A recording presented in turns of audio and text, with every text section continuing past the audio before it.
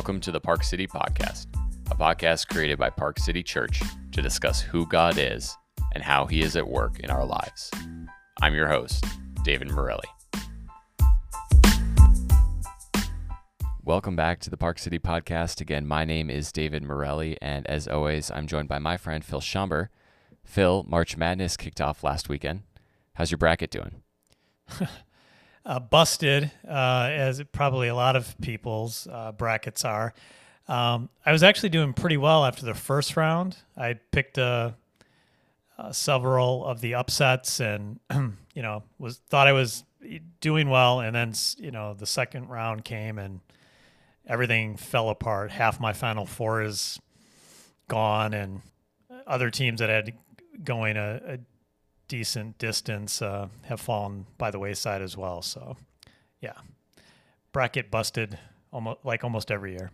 Right. I was going to say, the annual cycle of we fill out a bracket, we say, man, this is the year. It's going to be like super accurate. I'm going to get all my Final Four teams right, national champion right, and then day two happens. Usually, some days we make it through the first day or two, like you said, and then usually by Saturday or Sunday, there we go. Yep. Then here we are. Go St. Peter's. Go Peacocks, yeah. I think is their mascot. We stop. We throw the bracket out the window and say, all right, just as much madness as possible. Who, how many upsets can we see? And, can we get a 15 seed to win it all? Because I'm down to witness that. Yeah, that's probably the main thing that can be said for having everything fall apart in your bracket. The first weekend is that, now you can root for St. Peter's or, whatever the lowest seed is, and just, hope for the craziest set of outcomes that can happen. Exactly. And that, to me, that's what makes it the greatest tournament in all of sports, just because, you really can't predict it, right? Even if you are a Peacocks fan and you picked St. Peter's to beat Kentucky right off the bat, you probably didn't pick the other, handful of upsets that, kind of no one saw coming. And that's what's fun. And that's why, we tune in every year, and we like to see the St. Peter's of the world beat the Dukes and the Kentuckys and the Blue Bloods of the sport. And that's what makes it entertaining. So much to continue to enjoy. Next weekend, we'll just have to check in next week and see, maybe how the Peacocks are doing. Well, before we get into today's discussion, let's look back at what we talked about last week. We looked at the topic of prayer and how it is closely tied to our relationship with the Lord. And then in our devotional discussion, we talked about how we have been created in the image of God and really the significance of that. We talked about how we can uphold each other's inherent dignity. Now, this week, I had the opportunity to preach, and I preached on Matthew chapter 6, verses 19 to 34. And we looked at, again, the continued call to superior righteousness that we have throughout the Sermon on the Mount, and the invitation that Christ has for us to really lift our eyes off this earth and on to our Father who is in heaven. And we kind of considered two specific ideas, treasure and worry. Now, Phil, as you were listening on Sunday, what stood out to you? Well, I would say the importance of taking time to reflect on what is truly motivating our actions and our decisions, because we may not automatically be aware of those motivations. And at times those things, the things that we're doing or just the decisions that we're making might seem good on the surface, but they might actually be motivated by priorities that aren't in line with God's priorities. Right. And we've touched on that point, multiple times in our discussion throughout the last couple of months.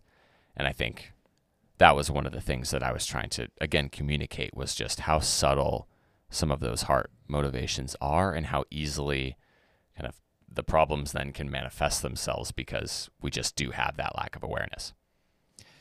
Right. And again, I think some of it is, the actions in themselves or the decisions in themselves may not, automatically be a problem, but again, as we dig down and find out that, we're doing this or that because something inappropriate is drawing us to it, that's our priority, whether that be what people think of us, whether it's money, whatever it is, that, that has a bigger drive than we might want to admit. And so, like you say, unless we take that closer look at our heart, we may not, realize, how much something's driving us. Right, right. One of the points that I was really reflecting a lot on as I was preparing for the message was just how beautifully Jesus points us back to the Father's heart for us, right? Like that becomes the basis for his argument. And I hope that came across as I was preaching, because I think that's a really key point for us to understand and key thing for us to reflect upon.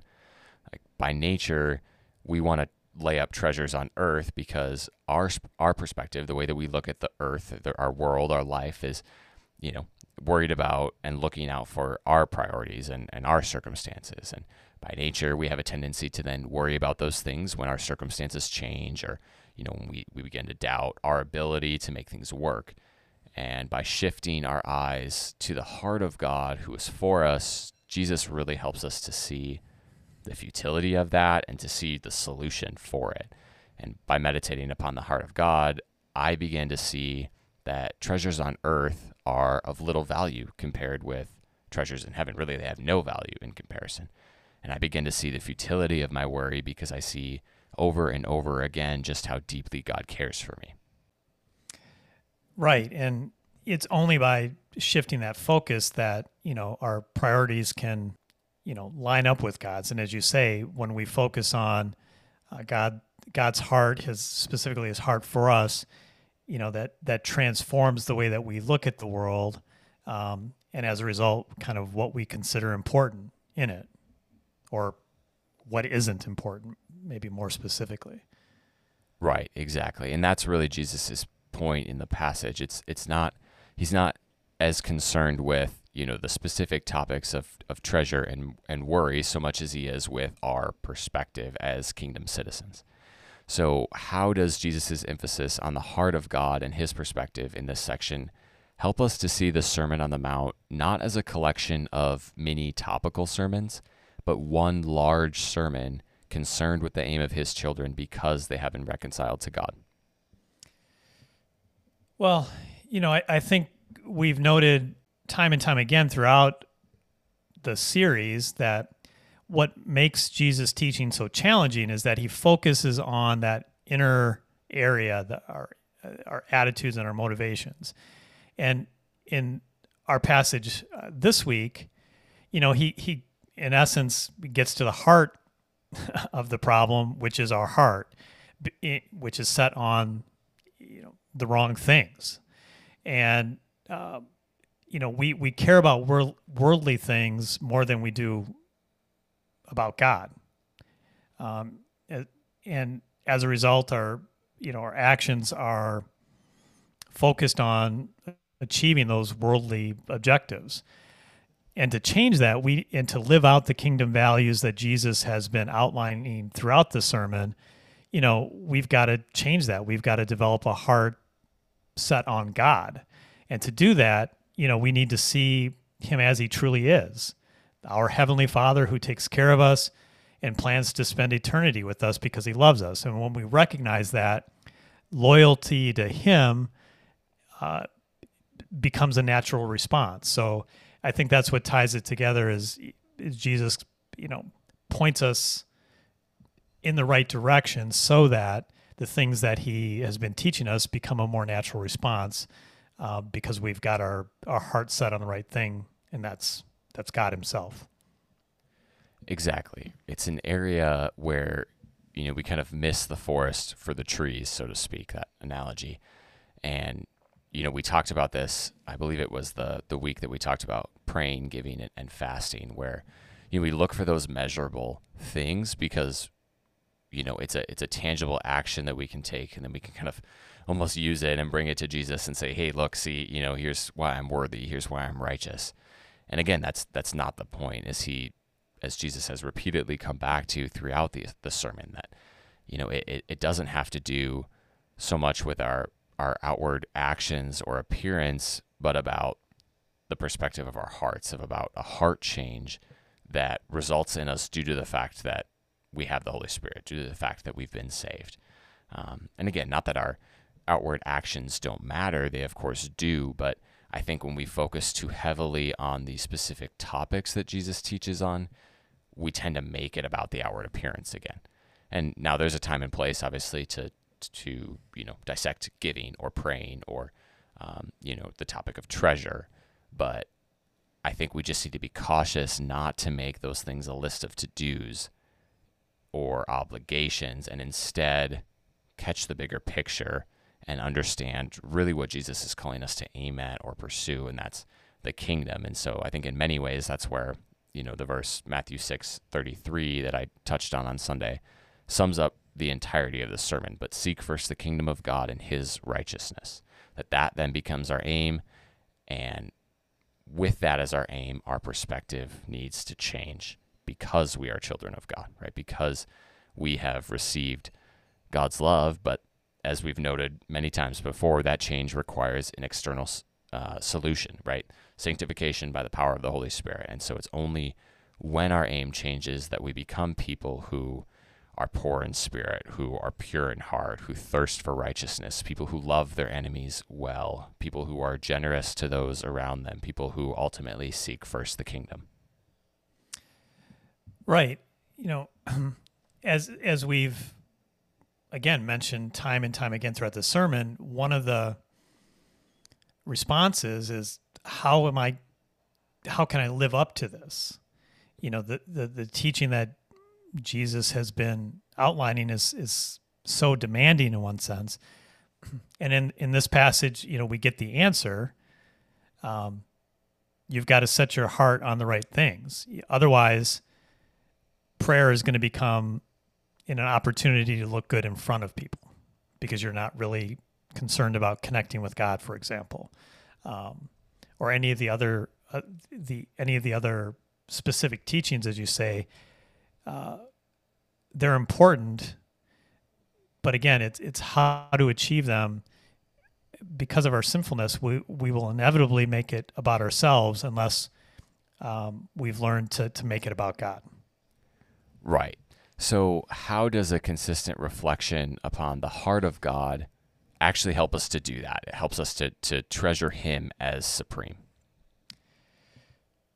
Well, if the problem is that we treasure worldly things, Jesus says that the antidote is to, lay up treasures in heaven instead. But that requires, seeing God, who is our ultimate reward, as something more desirable than what the world has to offer. And how do we do that? Well, I think it's by reflecting on all that he's done for us, as well as the reason that he's done it. It's because he loves us and wants to spend eternity with us. And when we see that, it changes our perspective on everything. And all of a sudden, he becomes more important to us than anything that we could gain in this world. Right, exactly. And I think that's what's so important about taking the time to kind of bring things back to the heart of God. And I think this is something that I think the Lord's been teaching me just of late, kind of over the last year or so. And I think a lot of it began when I read the book last year that Corey had promoted, and we had passed out a handful of copies, the book called Gentle and Lowly by Dane Orland. And, in that, Dane does such a great job of pointing us back to the heart of Christ. It was kind of the book that, of course, out of the Bible, but then, consulting that book that kind of shaped the sermon series that we did on the heart of Christ last fall, if you remember that. But reflecting on the heart of God then really it brings us back to that proper perspective. And I think it's important for us to bring all of the things back to that, right? Like, why are we told to love our enemies? Well, because God, when we were his enemy, right, when we were children of wrath, as it says in Ephesians 2, he loved us enough to die for us. And though we were his enemy, though we were sinful and broken and we had rejected him, as B.B. Warfield says, his heart was still set forth throbbing for us. And, when you take scripture and look to apply it kind of without first considering the heart of God, I think, again, our sinful nature wants to take it and make it a duty, an obligation. rather than an act of worship. And I think that distinction from obligation to act of worship, at least for me, only occurs when I consistently reflect upon the heart of God, when I preach the gospel to myself.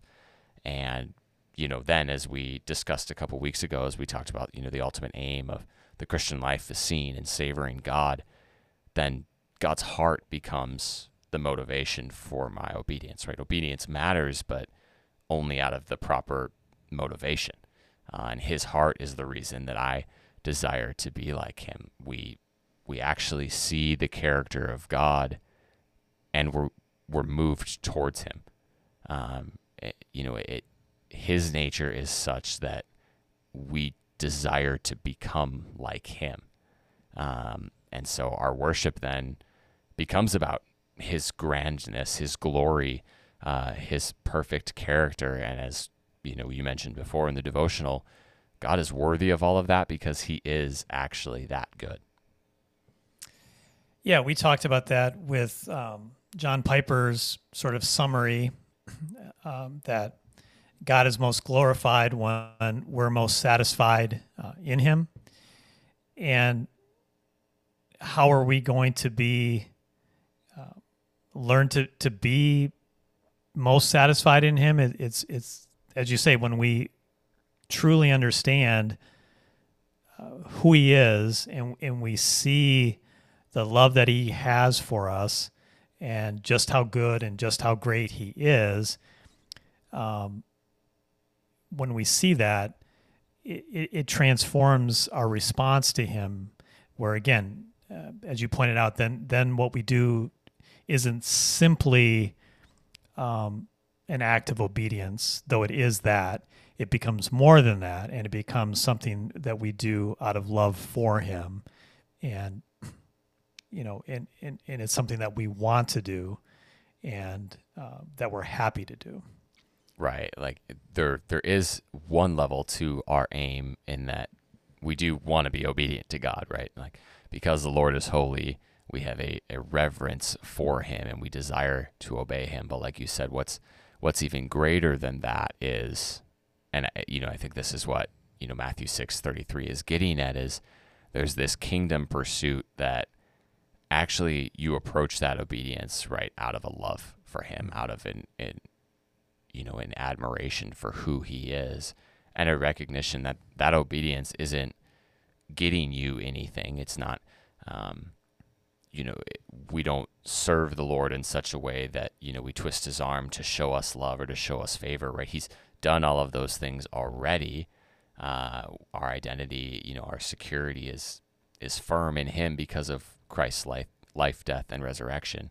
But that obedience, exactly like you said, becomes because we desire to become like him, because we've, tasted and seen of his goodness and his love, that we can't help but do anything else. We actually start to desire the things that he desires. And there's a role that the Holy Spirit plays in that, of course, is, we've touched on, and we'll talk further about that when we get to that section of the devotional. But that perspective is something that, we need to, I think, continue to come back to and reflect upon regularly, because we see how our brokenness, just kind of day by day, that becomes a challenge with wrestling with that correct perspective, instead of, it's so easy to slip into something that, we kind of say, okay, well, I need to obey God. And it becomes, this legalistic, form of trying to please him, or, we miss out on really aiming at heaven and the kingdom and its priorities because our own sinful nature gets in the way. Right. And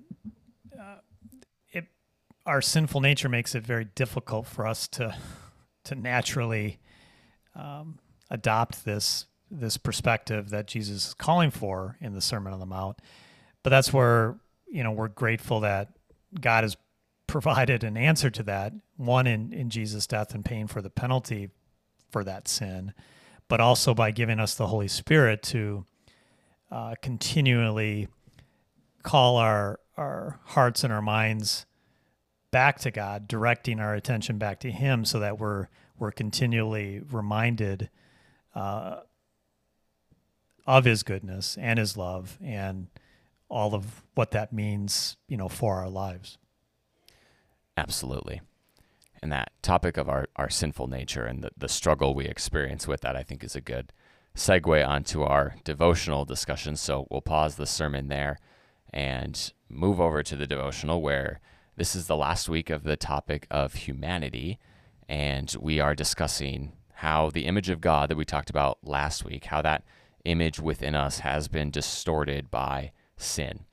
So in the first reading this week, Phil, you mentioned that sin isn't merely something we do, but it's something that actually resides within us. So why is that important for us to understand?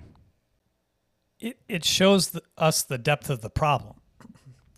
I had a friend recently who showed me a video of a Bob Newhart skit where he was a counselor and he has a patient that comes in who explains, the problem that they're struggling with, and she's expecting some comforting words or wise advice, but instead he just yells, "Stop it!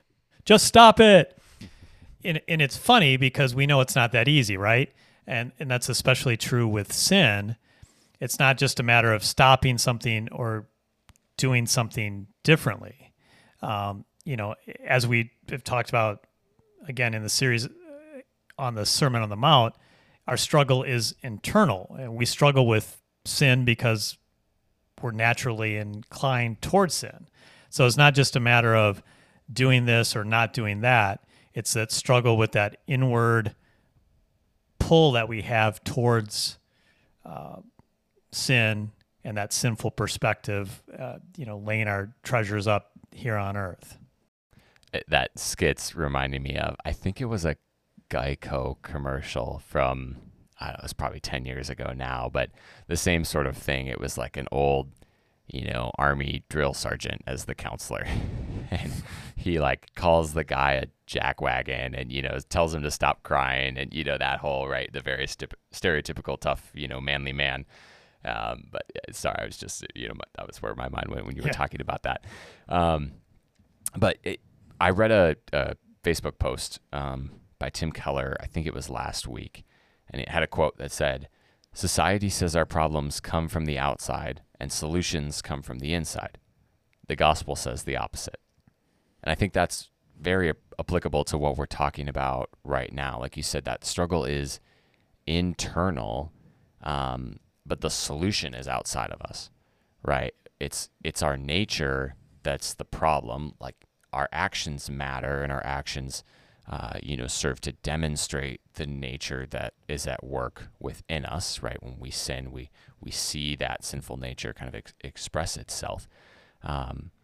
But unlike, what society says that the solutions come from within us, we have to come to a point where we recognize, look, the solutions are external. And it's, right, the gospel changes everything. Jesus changes everything. Jesus is, the way, the truth, and the life, not me, right? Of course, my actions matter, but a change in actions isn't necessarily a change in nature, right? And again, that's what, when we look at the sermon discussion, that's what Christ has continually reminded us of it.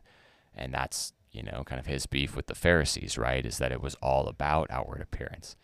But really what Christ is concerned with, and, again, why it matters that sin is something inherent to who we are, something that resides within us, is that we can't make ourselves stop sinning and be reconciled to God apart from Jesus. And so we have to recognize that it's Jesus that does that, for us, and that it's he himself who, as you talked about, shows us what it actually looks like to perfectly live out the image of God.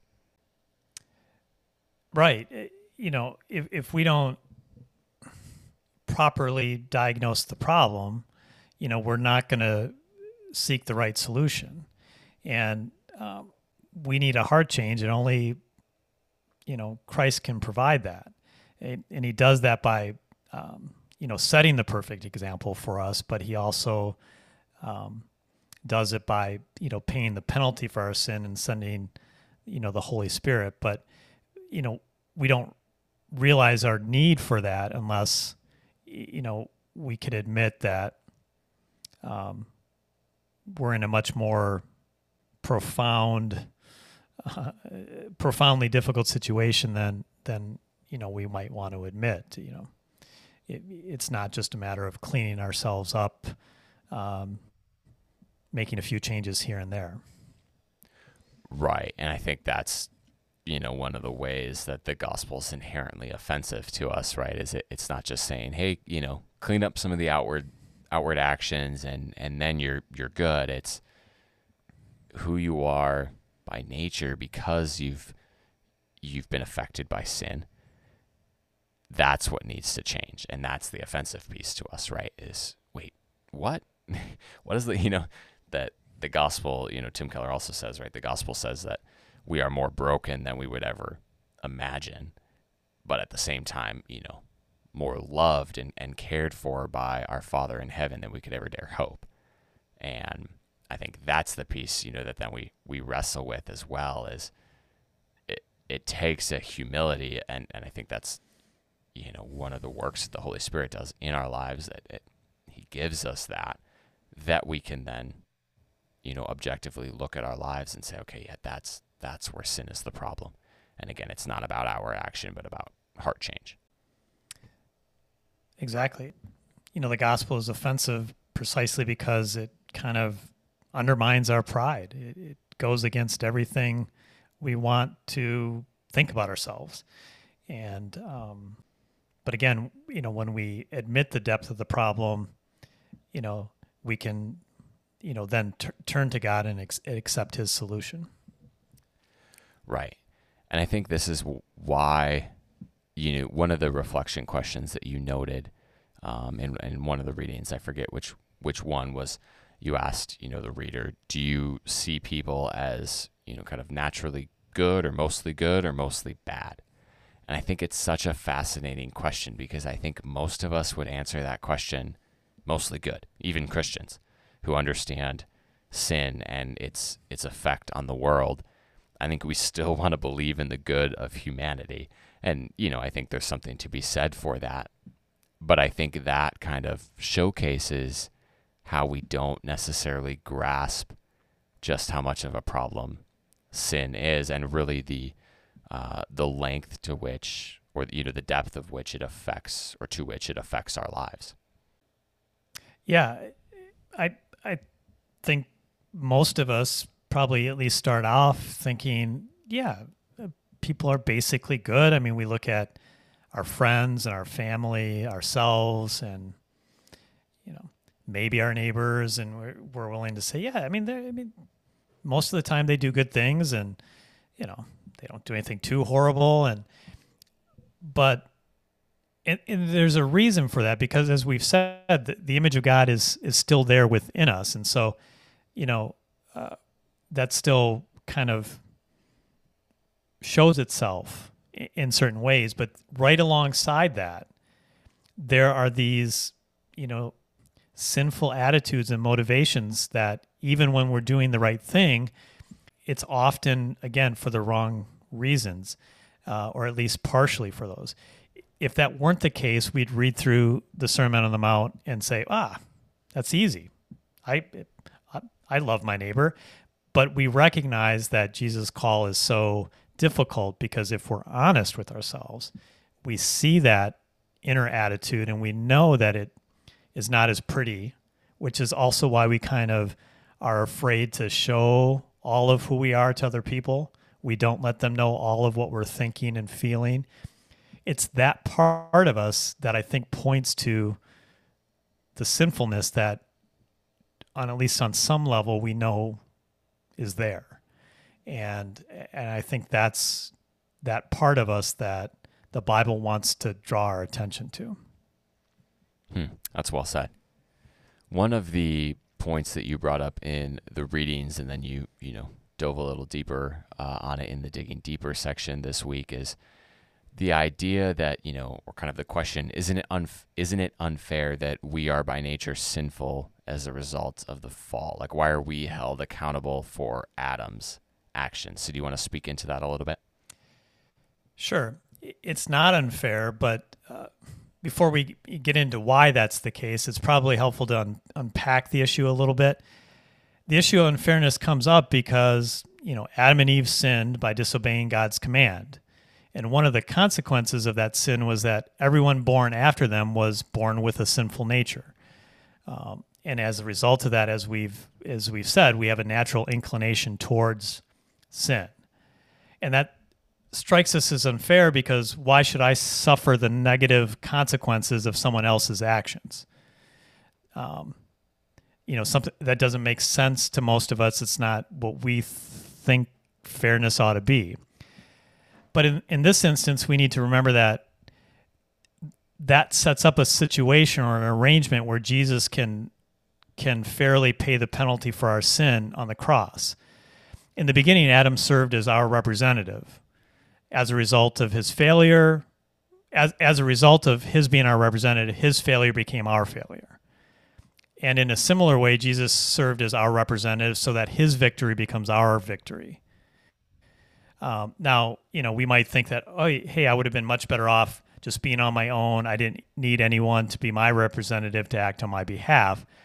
But if that had been the case, we would have had to live our entire life without transgressing any of God's commands. Otherwise, we'd have had to pay, an eternal consequence if we failed. And we would have had to do all of that with an enemy doing everything he could to trip us up. That's a gauntlet that I don't think any of us could have run through. So in his mercy, God planned a different system by which everyone could rely on Christ to save us by placing our faith in him. But to do that, that arrangement required that, Adam was our representative on the front end so that Jesus could be our representative on the back end in the new creation. Right. And like you said, I think at first we hear that and it does seem unfair, but I think that's where that question that you're kind of posing of, whose hands would you rather put your eternal fate in, yours or Jesus's? I think then when we start to think through it with that lens, we start to recognize, like you said, obeying God's commands perfectly, living according to his standard of righteousness, as we've talked about, again, week after week, as we've gone through the Sermon on the Mount, that's a serious, serious challenge. I think it's perfectly fair to say an impossible one to live up to, right?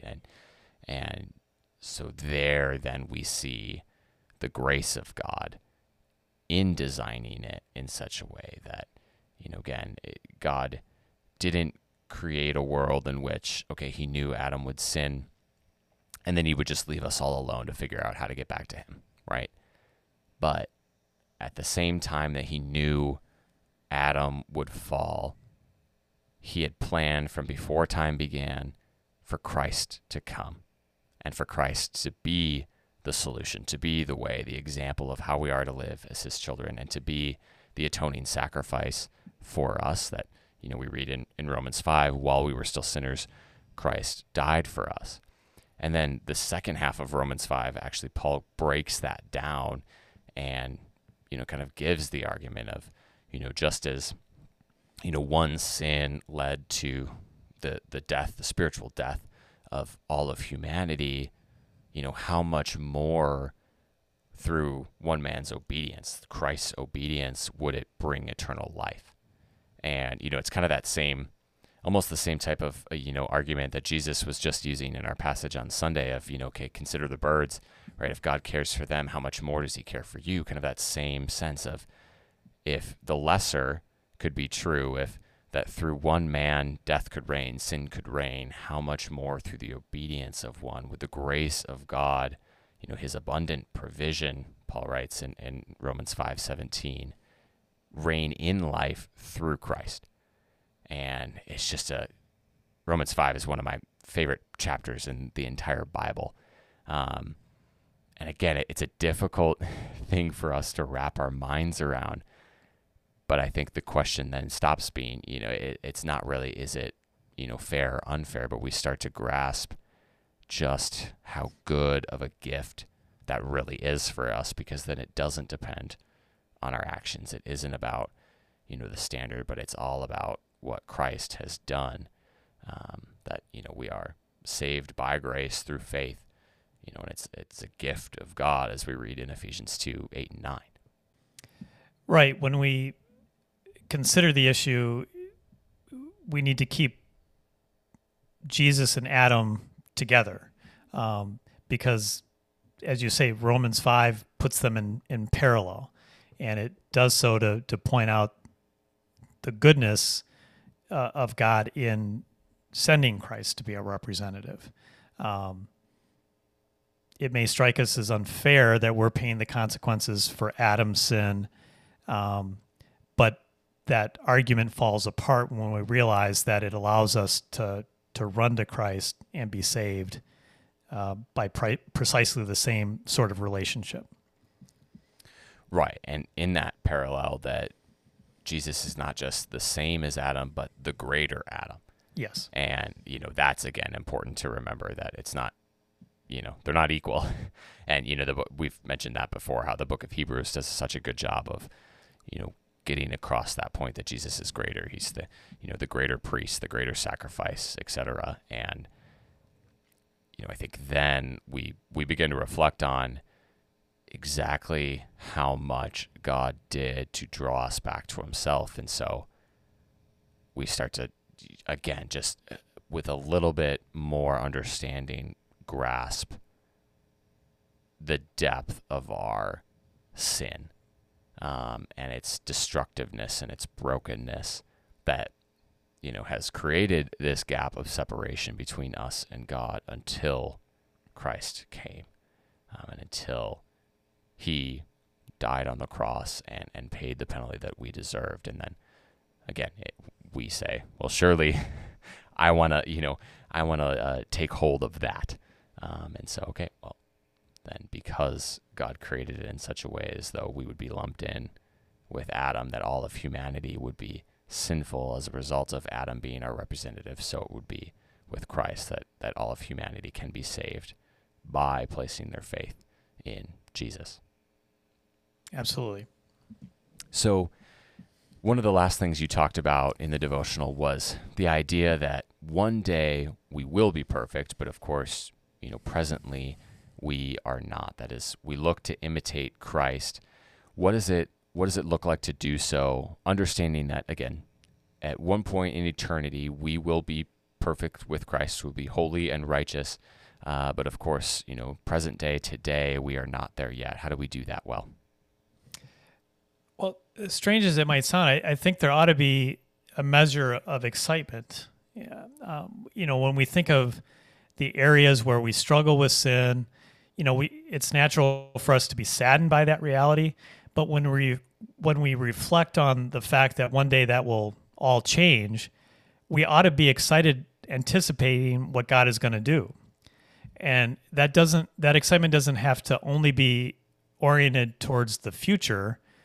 We know that the Holy Spirit is already working in us to transform us. And that process can be painful at times because of the friction created by our sinfulness.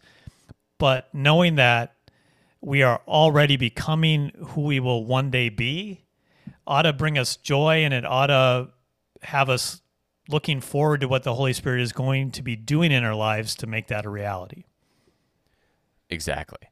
And I think we struggle with that because we can fall into sort of a fatalistic viewpoint where, we throw our hands up in the air as we see our continued sinfulness and brokenness and say, well, I'm never going to reach that standard.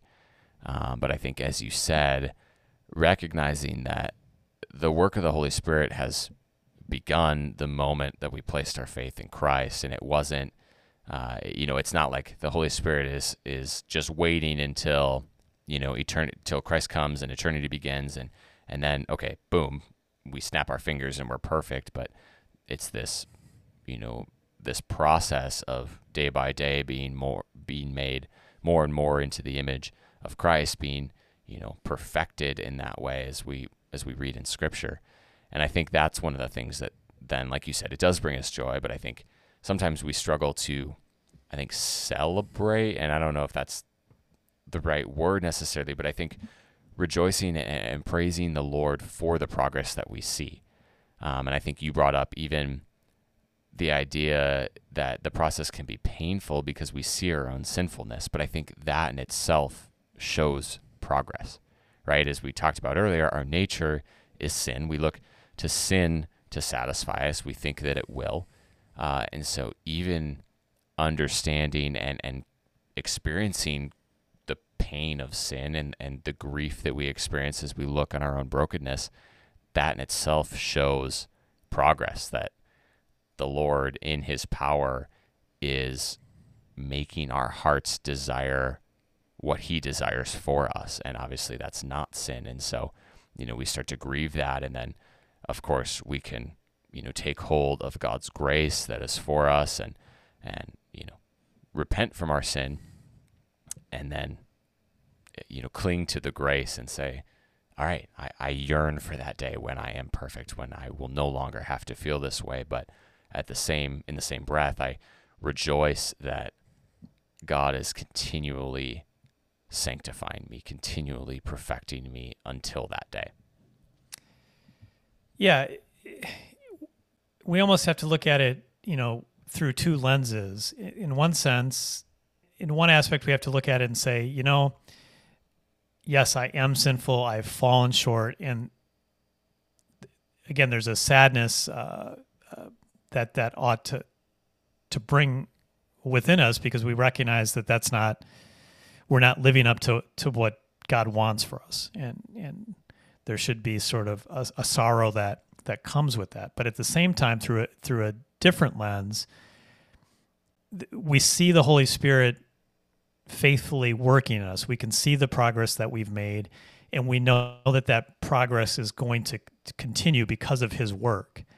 And so we can be excited, anticipating that although we fall short, we can be looking forward to what is the Holy Spirit going to be doing to further conform me to Christ even in this life, because we know that he's going to keep working. And so again, that second lens allows us to not just stay in the sorrow, but to be eagerly anticipating, what the Holy Spirit is going to do next. What set of circumstances is he going to lead me into to learn patience, for example, or to change my perspective on this or that? How is he going to help me to see God more clearly? We know that that's going to happen, and we get excited about that, anticipating it, knowing that God is faithful.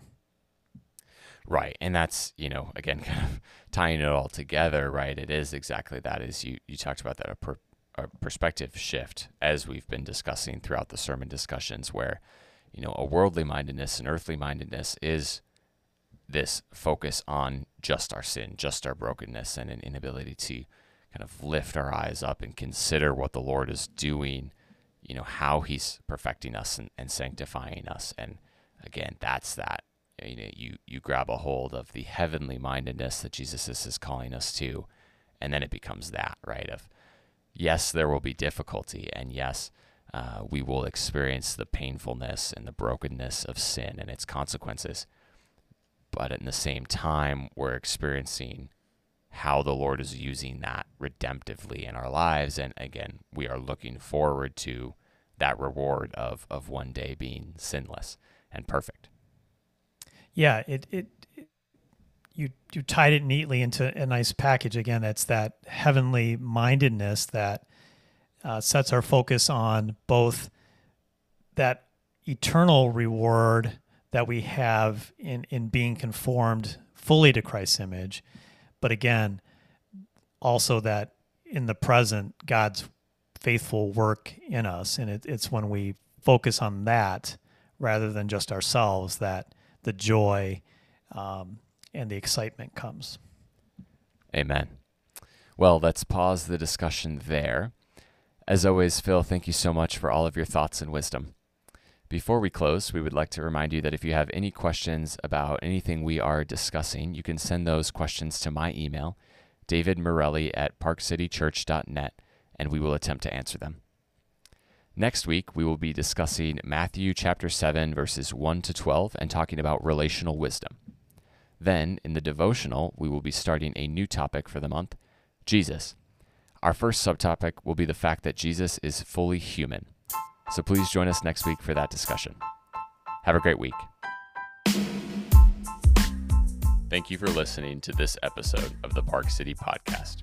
We hope this resource helps you to see and savor God's goodness, beauty, and grace in your life. If you'd like to learn more about our church, please visit our website at www.parkcitychurch.net. Once again, thanks for listening.